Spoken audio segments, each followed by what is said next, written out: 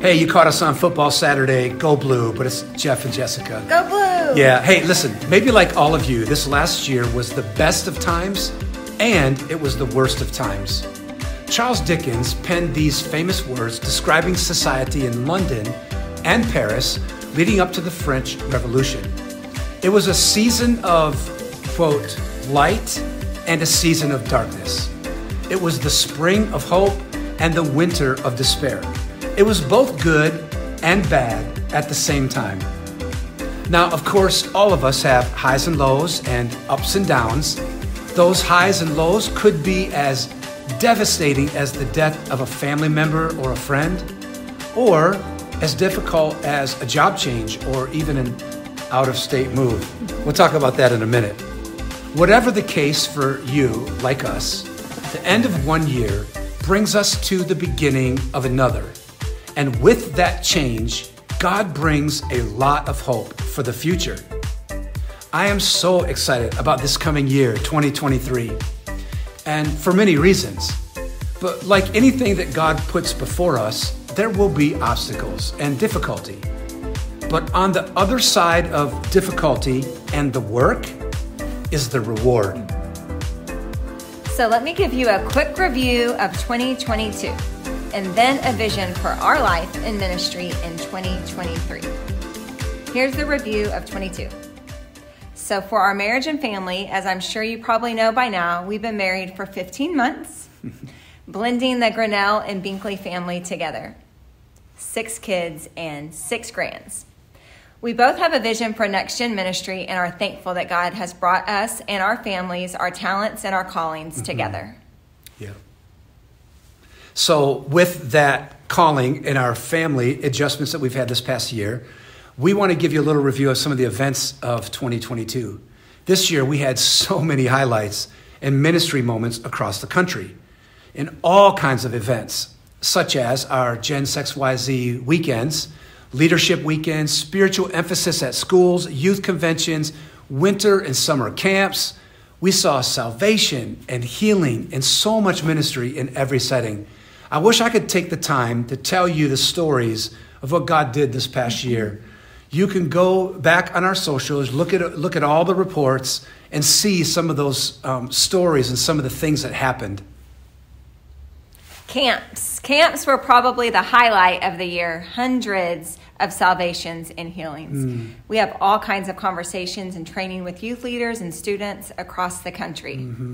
This is where we get a lot of our personal information and understanding of the youth culture. Along with the mud pits, team competitions, and a lot of basketball for Jeff. Yeah, I mean, the camps are a highlight, obviously, because of the spiritual, but the recreation is something we love, too. One of the highlights, too, this past year were our Gen XYZ weekends. It came out of the book, maybe the most popular event that we did all year. Came out of our last book on the sexual revolution. These Gen XYZ weekends have come out of multiple national podcasts that we did and dozens of invitations from those.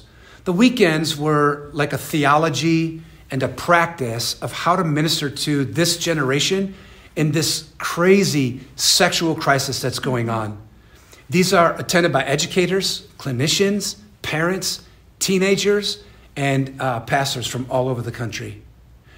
I also want to share the Next Gen vision. Probably the pivotal moment of this last year came when the door closed in Dallas for us to do the Next Gen Center there, and it opened in Minneapolis for us to do what we believe is the next season of our life.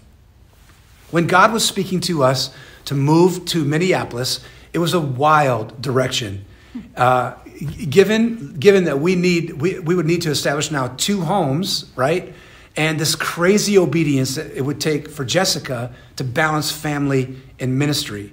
That calling is scary, but exciting also. So we will be establishing a home in Minneapolis for the family and continuing to share co-parenting responsibilities with the boys, of course.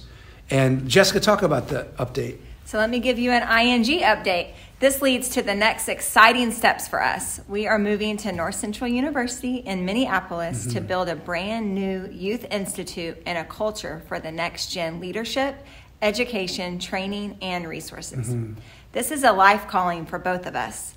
And although we know there is a lot of work in front of us, as Jeff said earlier, the reward on the other side of the work is so great. Yeah.